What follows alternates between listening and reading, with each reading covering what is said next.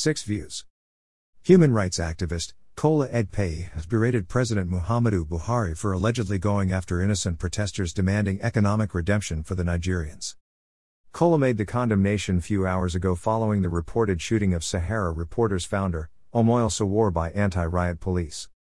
Sowore led protests to demand end to insecurity in Nigeria.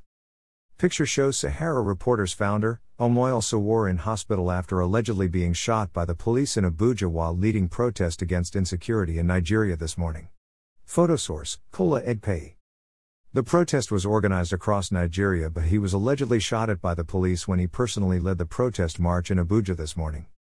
Picture shows Sahara Reporters founder, Omoyele Sowore in hospital after allegedly being shot by the police in Abuja while leading protest against insecurity in Nigeria this morning.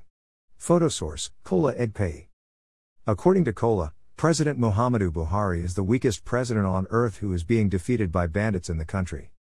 While bandits succeeded in defeating General Muhammad Buhari retired in the fight against insecurity, the weakest president on earth is going after innocent protesters that are demanding economic redemption for Nigeria. Picture shows Kola Edpei led other Nigerians to protest against insecurity in Nigeria and Benin City despite the alleged shooting of the national convener and Sahara Reporters founder, Omoyele Sowore by the police in Abuja this morning. Photo source, Kola Edpei.